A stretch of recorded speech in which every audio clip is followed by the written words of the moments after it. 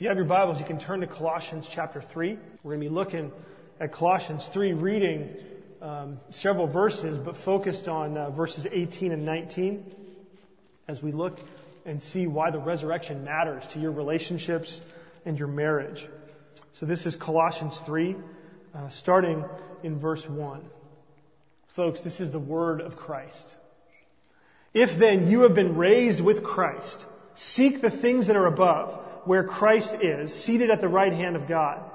Set your mind on things that are above, not on things that are on earth. For you have died, and your life is hidden with Christ in God. When Christ, who is your life, appears, then you also will appear with him in glory. Verse 9. Do not lie to one another, seeing that you have put off the old self with its practices, and have put on the new self, which is being renewed in knowledge after the image of its creator. Verse 12. Put on then, as God's chosen ones, holy and beloved, compassionate hearts, kindness, humility, meekness, and patience, bearing with one another. If anyone has a complaint against another, forgiving each other as the Lord has forgiven you, so you also must forgive. And above all these, put on love, which binds everything together in perfect harmony.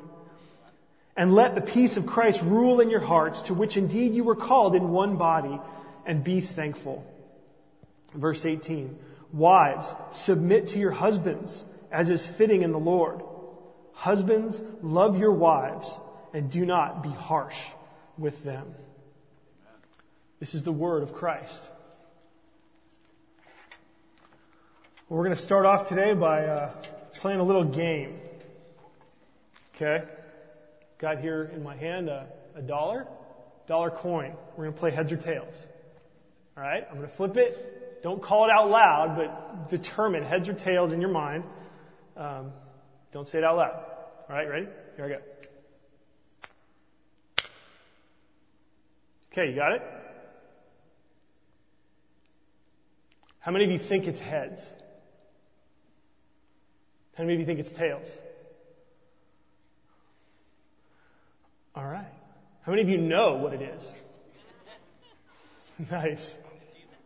It's either one. You know it's one or the other. All right, I'm going to put this down here just for a second before I tell you if you're right or not. Dearly beloved, we are gathered here in the presence of God to talk about Jesus' view of marriage. That's why we're here today. When you think about Jesus and marriage, what kinds of words come into your mind? What kinds of ideas come into your mind when you think about Jesus and his view of marriage? Harmony? Sacrifice? Community? Uplifting? Mutually beneficial? Intelligent? Honoring? Or do other words come to your mind? Do words like oppressive come to your mind? Old-fashioned? Ball and chain? Demeaning to women? Our culture today has not only gotten rid of Jesus' message on marriage, but it has attacked it, it has ridiculed it, and has sought to bury it. And the influence of our culture is so strong that there are lots of people in lots of churches today that don't believe or follow Jesus' view of marriage. And I just want to ask, since we have thrown off the shackles of Jesus' view of marriage, how are we doing? How is marriage faring now that we have rightly dismissed a 2,000-year-old book and its view on marriage? The big number that the statistics throw out, if you search for it, is that 1 in 2 marriages end in divorce. Right? Half of all marriages end in divorce. That's a big statistic. What that tells you, what that is communicating, in my mind, is that if you follow our culture today, when you get married, your chances of your marriage not ending in divorce are heads or tails.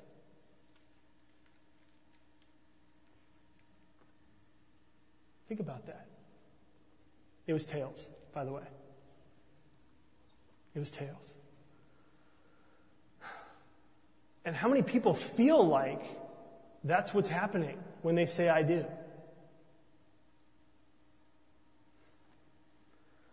Maybe it's not so wise that we've tossed Jesus' view of marriage out the window. And incidentally, the problem isn't just with the culture out there. Okay? Too many churches are pointing the finger out when they really ought to be pointing the finger in. Right? If you look at the statistics about the church as a whole, the church as a whole isn't doing much better. Okay, but if you drill into the statistics themselves, I spent a lot of time trying to get at particular numbers and realizing there's this whole crazy notion behind the marriage and divorce statistics and stuff. But if you drill into them, you'll find that there is a significant difference. There is a huge difference in the success of marriages among Christians who actually follow Jesus' views of marriage. Okay? And so, unfortunately, the church is filled with a lot of people who don't. Okay? So what this means for us, like the brass tacks of this, is that all of us here today, both Christians and non-Christians, everybody, all of us here today have an incentive to listen to what Jesus has to say. Okay? All of us. All of us. And for those of you who aren't married, don't leave. Don't leave. This is going to be good for you. Why? Well, a few reasons. First, your future marriage starts now. Okay? Who you will be as a spouse, if marriage is in your future, begins right now. Okay, it actually began a long time ago, but it starts right now. The sooner that you begin to prepare to be a husband or a wife, the more prepared you will be when that day comes. And what you do now matters. Matters. Second, you have friends who are married. And if you want to be able to help them, maybe knowing Jesus' view of marriage may help you to help them. And then third, knowing what Jesus says about marriage and understanding the picture that the Bible creates when it talks about marriage helps you to know who Jesus is. Right? Does Jesus have a view of marriage that's embarrassing to you? Well, if that's the case, then you might not trust him in your life. You might not want to trust him. But if what he says makes sense, if what he says sounds like it's actually a better way to do marriage, then you might, even if you're not married or never going to be married, you might think, you know what? I want to line up with the guy who says that. Okay? So this is for all of us. There was a short scene in a movie quite a while back called Catch Me If You Can. And the movie was about something totally different, but there was kind of a throwaway scene where the lead character was dating a girl and he was at her house. And they had dinner together, and after dinner, there was this really short scene of the girl's parents. And they were standing at the sink doing the dishes. And they were side by side. And you couldn't even see their faces. You just saw them side by side. And while they were doing the dishes, they were kind of like swaying back and forth and doing this sort of dance. And it was the coolest thing. It put this impression on my mind of like, man, like if only that is what marriage was for everyone. You know, that marriage in its best way, it's like a dance. It's like a dance between two people. Even in the ordinary things of life, there's a bit of fun. There's a bit of excitement. There's a bit of like, this is more than just an ordinary thing. That's the image that the Bible paints of what Jesus' view of marriage is. It is a dance. It is a dance. It's the dance it's the dance of a healthy marriage. It's the dance of healthy relationships. And so that's what we're going to look at today. Okay, so if you want to write something down, here are the main points. Let me give them to you now.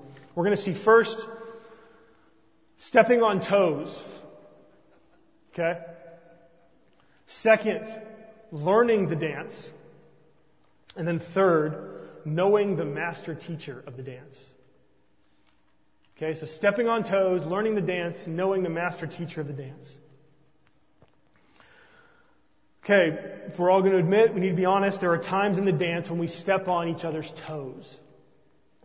Okay, we just need to be honest about that. We got to know so that we can grow, so that we can stop stepping on the other's toe. Right? A little bit of a rhyme there.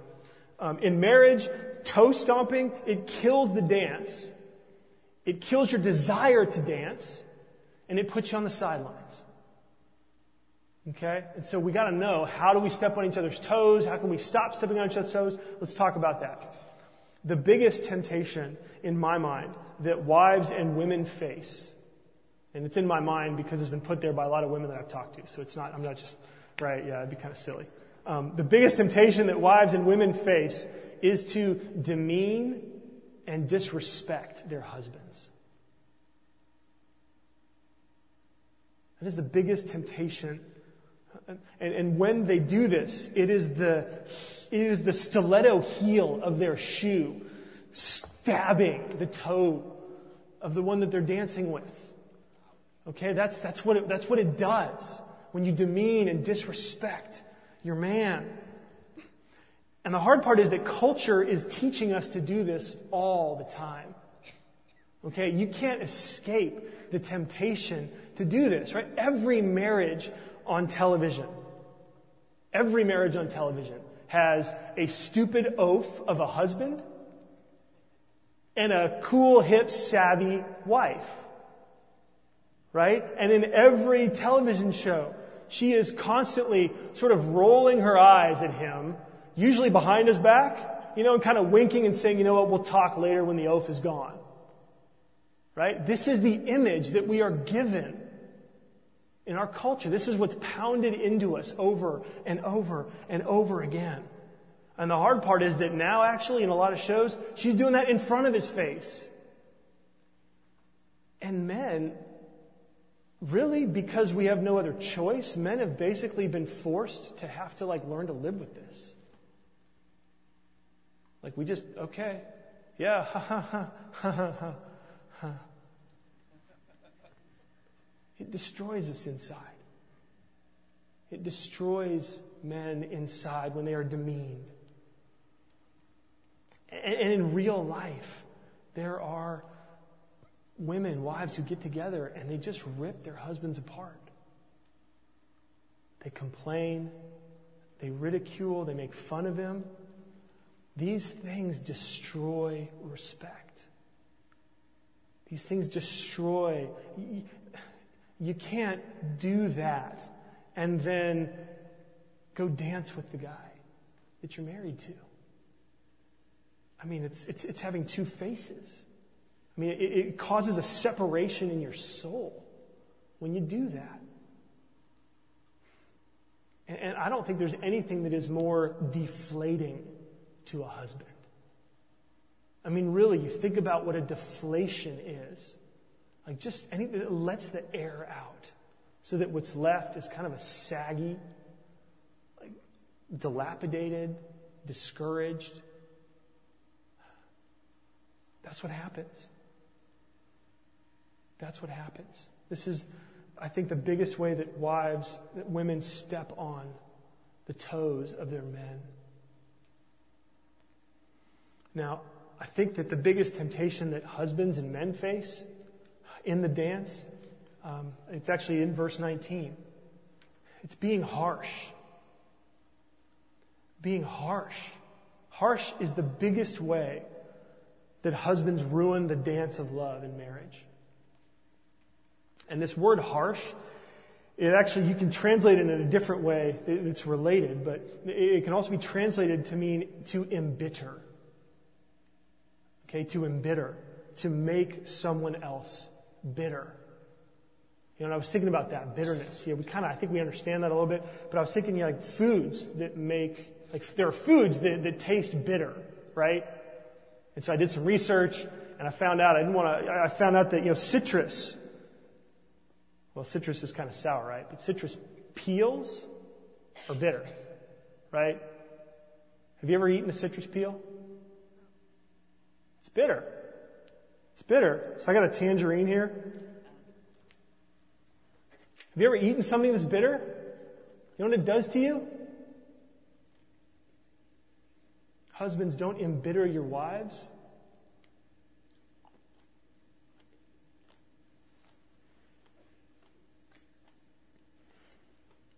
This is not pleasant. Ew, you get that feeling, starts in the back of your mouth and then it goes up into your ears and it's uncomfortable.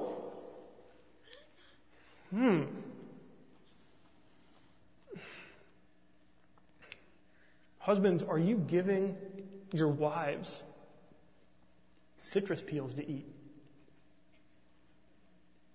Seriously, is the way that you are acting toward her, she's trying to live her life, right? Maybe she's trying to honor the way of Jesus in your marriage. And your response is that you are living in a way, you are treating her in a way that makes her role a bitter one.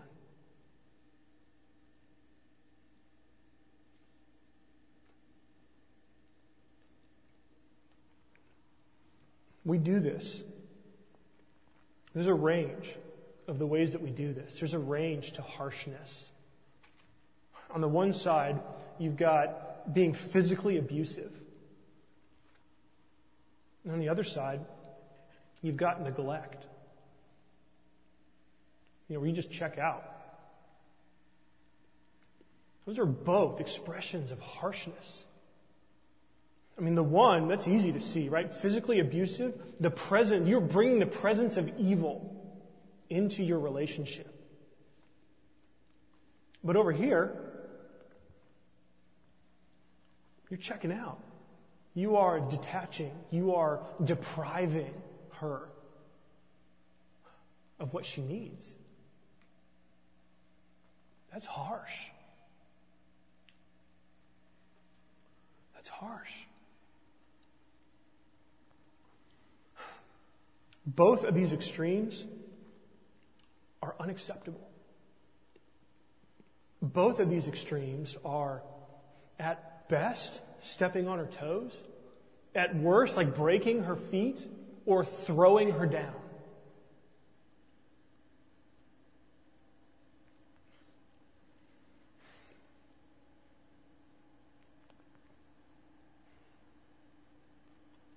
Maybe you're saying, look, I want to stop, but I don't know how.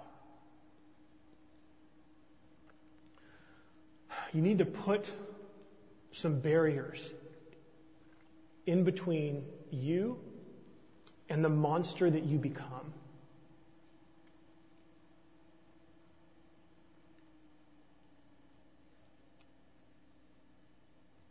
You need to figure out what can go in between you and the monster that you become. It may be that Jesus is a huge part of the barrier between you and the monster that you become, where you study the Word of Christ and you dwell on that so that it comes into your mind as you are tempted to go into the cycle that leads you to being harsh.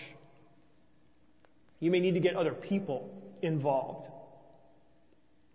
If you cannot keep yourself from becoming that monster, then you need to get help. You need to get help. If there is anything that God does not stand for, it is abusing someone who is in a helpless situation.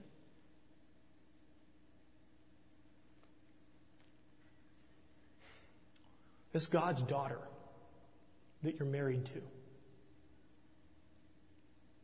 It's God's daughter that you may be dating. It's God's daughter that you may be using.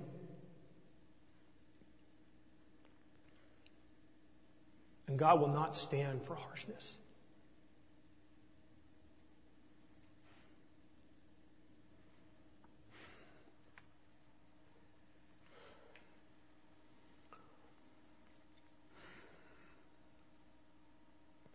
There may be people in your life that you need to put in between, physical barriers.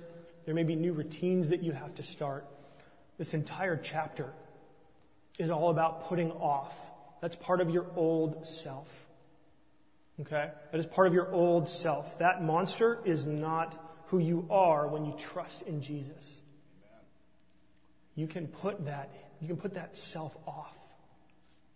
What you need is a death and a resurrection. And that's what Jesus provides.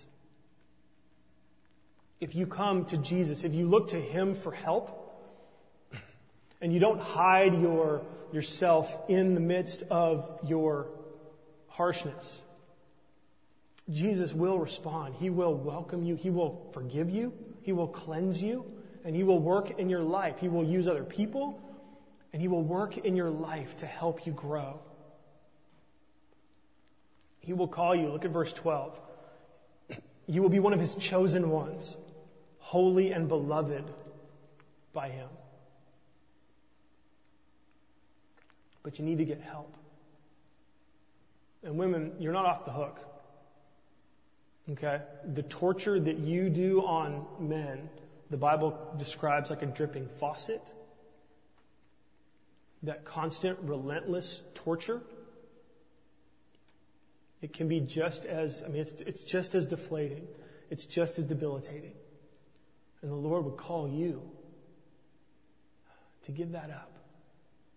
To admit this is not the way of Jesus. We're all in the same boat here. We need to learn to die and rise. And we'll get more on that. We need to learn the dance. Right? Not just stepping on toes. We need to learn the dance. That's our second point. Our second point is learning the dance. That bitter taste is still in my mouth. It's awful. Lord's Supper, here I come. Okay. Learning the dance is point 2. The goal is a beautifully choreographed life together. Okay? Like that's the picture. Right? Think about that, where you enhance each other's lives. Okay, where you bring each other joy. Where there is harmony. You both know each other. You know the dance. And there's enough improvising to keep things fresh and exciting. And while that sounds great, like that's what we want to strive for. Okay, we want to strive for that. But we're not looking for perfection. Okay? What we're looking for, happiness. What happiness needs is not perfection. What happiness needs is hope. Okay? Hope that things could get better than they are now. Okay? When there's hope that things could get better, or when there's hope that things are getting better, right? That's when happiness actually begins. I've seen that over and over and over again. Major problems in a marriage or in a relationship, and one finally just admits what they haven't been willing to admit for that long. And though they don't change, become perfect overnight, right? Just the fact that there is a confession, a fact that there is a desire to engage in a process to grow, makes the other happy, like honest happiness, right? And so we're not looking for perfection. We're just looking for hope that things can get better. And so as we talk about the dance, you want to think, what are my next steps? Like, what are the steps that I can learn to do? Okay? What can I start doing now that I wasn't doing before? What can I stop doing now that I was doing before that can help me enter in to the dance? So verse 18 tells us the wives' side of the dance. It says, wives, submit to your husbands as is fitting in the Lord.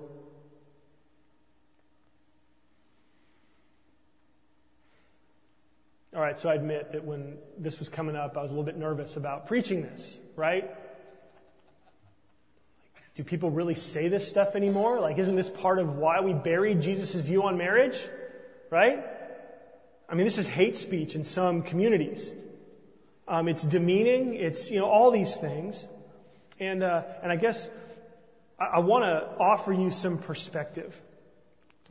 When you study the Bible, okay, when you look and study the Bible in the context in which it was written, compared to the cultures that of the days that it was written, you'd actually see that the wisdom of the Bible honors women actually more than other cultures. Okay? For instance, in the Old Testament, when it was written, the Bible actually gave women legal rights when they had none in other cultures. Okay, that's big. So if you read in the Old Testament, you think, man, this is bad. It's like, well, man, you should see what the alternatives were. In the New Testament, Jesus shocked the people of his day by spending time with women, by teaching women. Nobody did that back then. By having women in prominent roles that were unheard of in other cultures or other religions of his time. For instance, the women in that culture, they weren't allowed to inherit. You couldn't inherit. The inheritance went from father to son, father to son, father to son. If you were a woman, you would inherit through your father or your husband. And yet, the New Testament makes it really clear and actually says that women in the church, women have the same inheritance as sons. Nobody else said that. The New Testament opposes the oppression of women in society and in the family. It calls husbands and the church to honor them in ways that actually made the church stand out from the culture. This is just when you study the culture, this is what you see. Now, having said that, the church has not always reflected Scripture's teaching on these issues very well. Okay, the church has been guilty of oppressing women. It has been guilty of allowing abuse, there's a litany of things that you could point to that would be bad examples by the church. But what's important, what's essential to understand is that when the church has done that, it's been the church that's at fault, not the way of Jesus.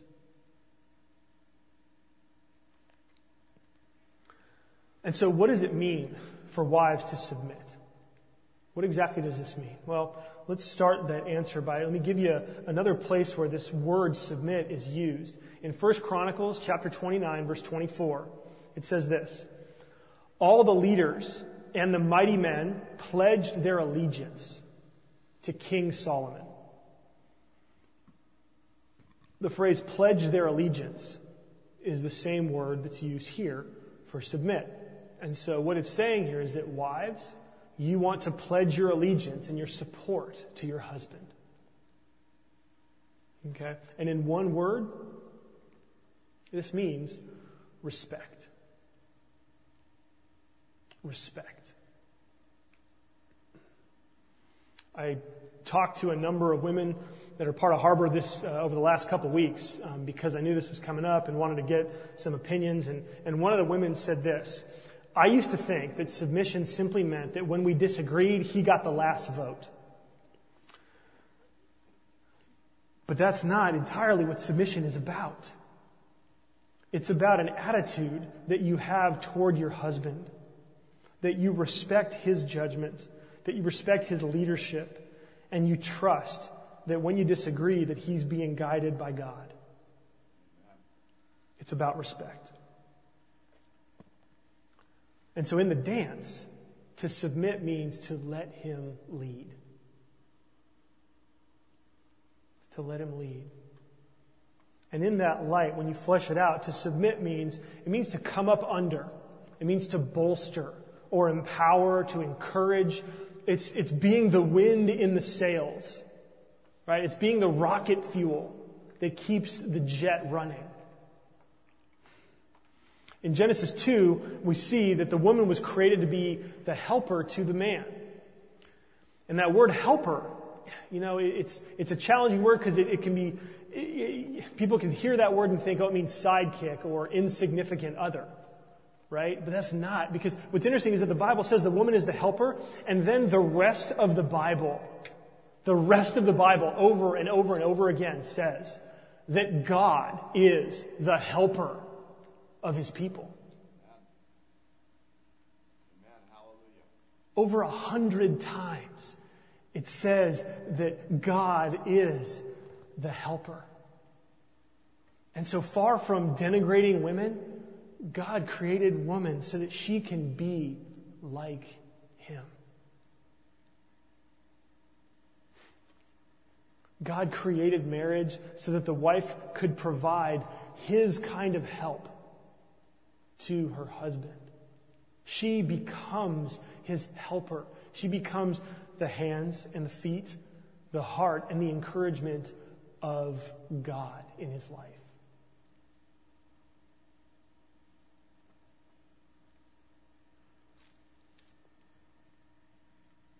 That's amazing. That's amazing. Now, we want to ask the question, how do I respect him if he doesn't deserve respect? Right? What if he's not worth respecting?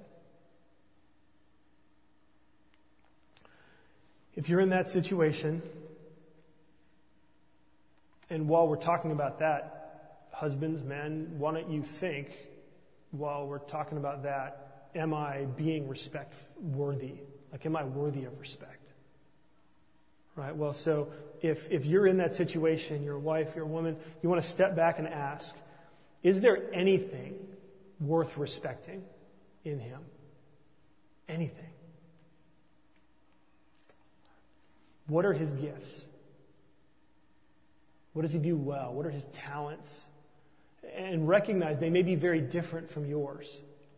You might be in a relationship, in a marriage where you don't really esteem even normally those gifts or those talents. I mean, if that's the case, you kind of need to turn a little bit on that. You want to identify especially if his gifts are different, his emphasis is different from yours, like you need to do some extra work on really getting to a place where you can say, well, this is a gift, this is a positive thing, and this is why. Once you identify those things, start there with your encouragement and your respect. Okay? Start encouraging that. Start respecting him for that. Okay? And see where it goes. And again, he may not be what you want him to be, but at least is he in process? Okay? Like we talked before about, happiness doesn't come with perfection. Happiness comes with hope. Right? So is he working on it at least? And if he is, can you respect that? You should be able to. Is he at least trying? Is he willing to confess it, admit it when he fails? Like that's something that there are some women who just die for that. And so again, you start there. My experience in my own marriage, but also talking to lots of other people, is that your respect, your help, your submission is part of what helps encourage his continued growth. When you begin to respect him, it's like you end up, the vicious cycle is he's harsh, you don't respect him, so he's harsher, and you don't respect him even more.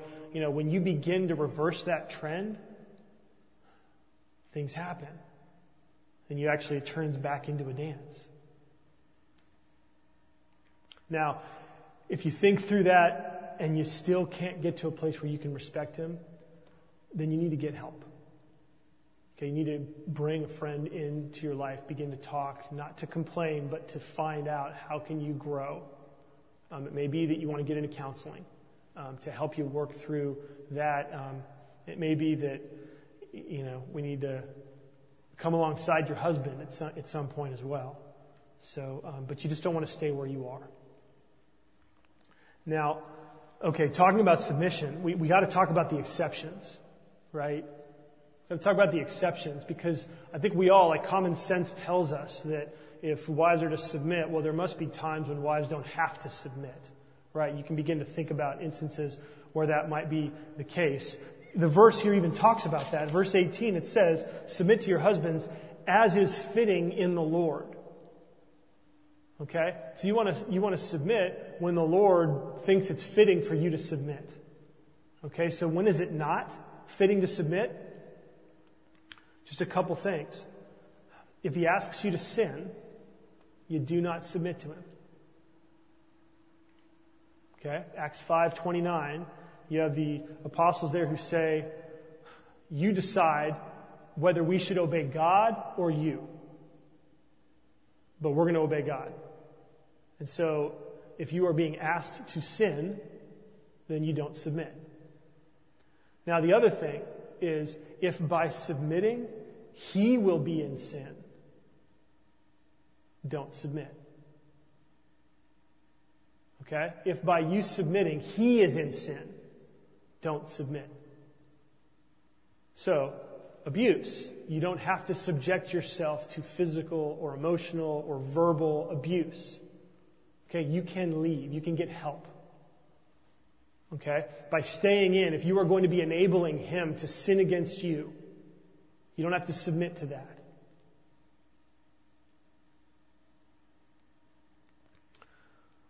Submission and confrontation go together. Okay? Got to realize that. Submission does not mean doormat. Submission means helper. Right? And if God is the helper, there are times when God comes and says, this ain't right. It's okay for you to say, that hurts. It's okay for you to say, that's not acceptable to me. It's okay to say, you hurt me. It's okay to say, you need to listen. Okay, these things are consistent with the kind of submission that is fitting in the Lord.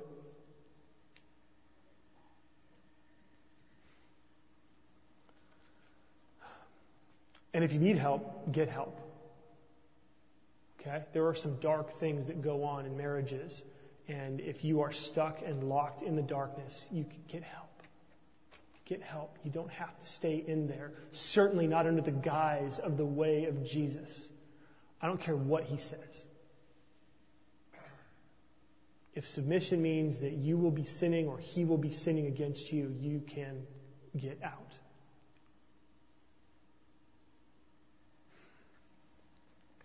So again, just to sum, submission means let him lead and then help him when he does.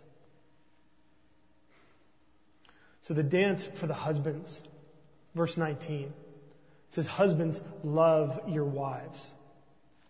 Okay? Your step in this dance is to love. Okay? That means, practically speaking, you put her needs ahead of yours. Okay? That means that you serve her. You satisfy her needs. What she wants is more important than what you want. Okay, that's what love means. It means that you revolve yourself around her. And your life revolves around her in the dance. This is how all authority works in the way of Jesus. Okay, it's what we read in the confession, the assurance of pardon. You know, the context there in Matthew 20 is that the mother of the sons of Zebedee, so 2 of the 12 apostles, the mother comes and says, Jesus, I want something from you. And Jesus says, what do you want? And she says, say that these 2 sons of mine can sit, one at your right hand and the other at your left, in your kingdom. She's saying, look, can you give my boys the best place of honor in your kingdom? Okay, we can talk more about that, but then after she said that, the other 10, when they heard it, they were pissed. They were indignant at the 2 brothers.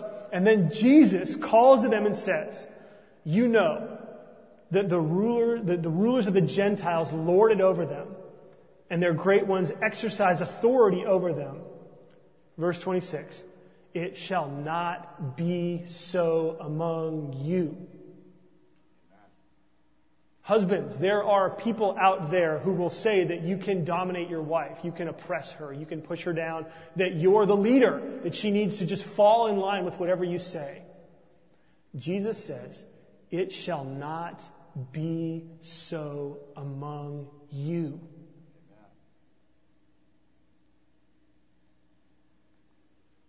Jesus says, whoever would be great among you must be your servant. All authority that is given by Jesus is authority that is designed to be used to serve others. All authority. In the family, in the church, in the workplace, in the community, everywhere. Jesus' authority is designed to be used to serve others. So husbands, how are you doing? In what ways are you loving your wives? Men, how are you caring for your significant other? Because it starts now. What are you doing? What are you saying that would show her that you love her? Do you even know what you should do, could do, that would mean the most to her? You can find out. It's a secret thing about asking. Because as you think about what are you doing or saying to show her that you love her, you want to ask yourself, does she think that they are loving things that you're doing? Right? Is she receiving it as love or not? What sacrifices are you making? Right? What little things are you doing that maybe only she can see or that even she can't see? What are you doing that demonstrates that you are using the authority that God has given you to revolve your life around loving and caring for her?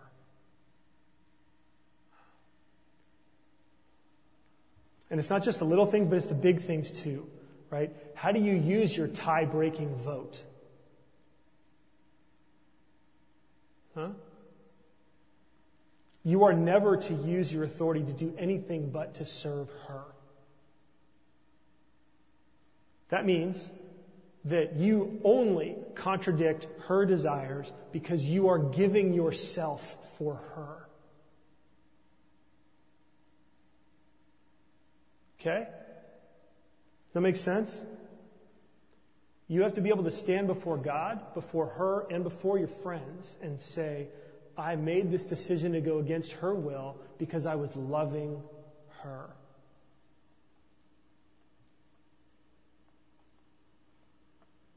Now, if you let that soak in, you may be thinking at this point, well, if I love her like that, she's going to walk all over me.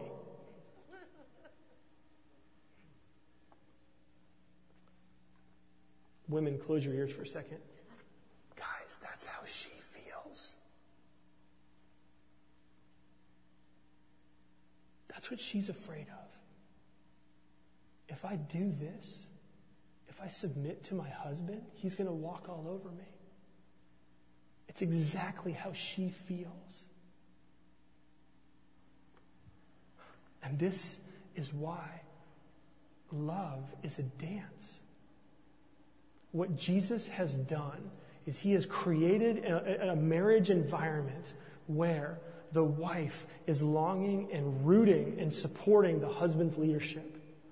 And the husband is using that leadership to serve her and take care of her, to put her first. And what that does is it creates this amazingly wonderful dance where both are revolving around the other.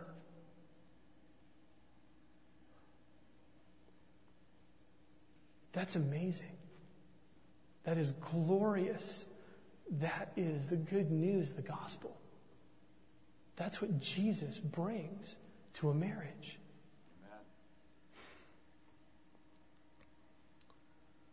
Amen. Man, we're out of time.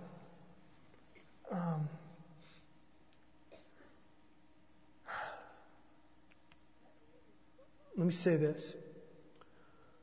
What do you do if you are the only one in your relationship or your marriage that wants to dance? Right? What do you do if you're in but your spouse is not? It's hard enough to get this right when you're both in. But what do you do when the other one will walk all over you, will take advantage of you?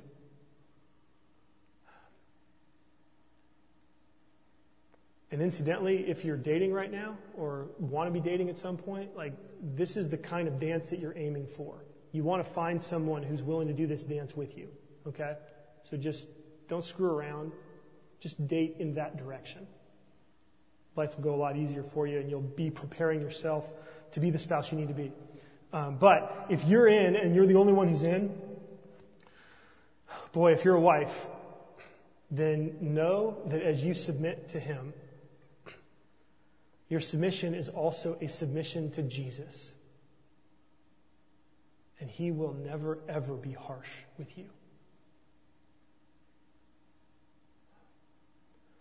And remember that your submission does not ask you to either sin or to be sinned against. Okay? But Jesus will be for you that affirming, caring, gentle presence in your life, who will treasure your submission and will honor you. If you're a husband, then know that your sacrificial love for your wife is also being expressed to Jesus. And Jesus has the utmost respect. There is no higher respect that Jesus has than for someone who is willing to sacrifice to love someone else and be hurt by it. Because that's exactly what he has done for us. Amen. Friends, when you realize that behind these roles, both husbands and wives have this amazing opportunity to be the image of God.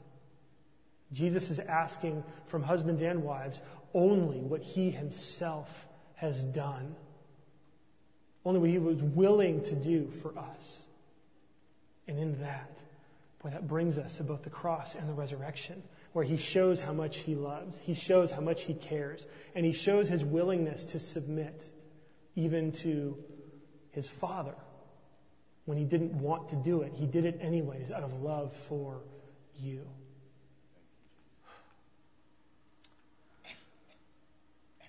So we got to end there. This is just the beginning of the conversation, though.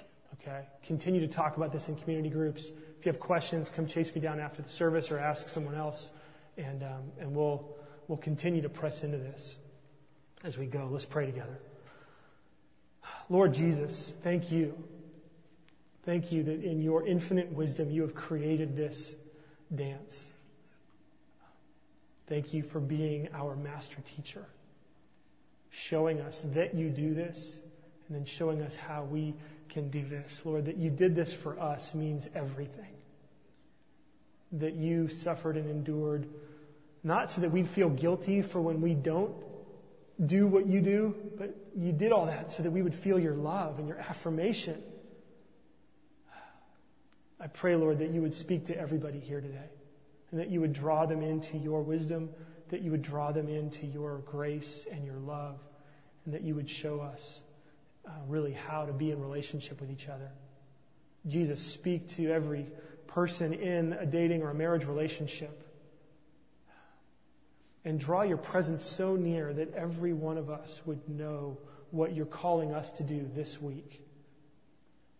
How we can walk and dance with you as we seek to dance with our spouses.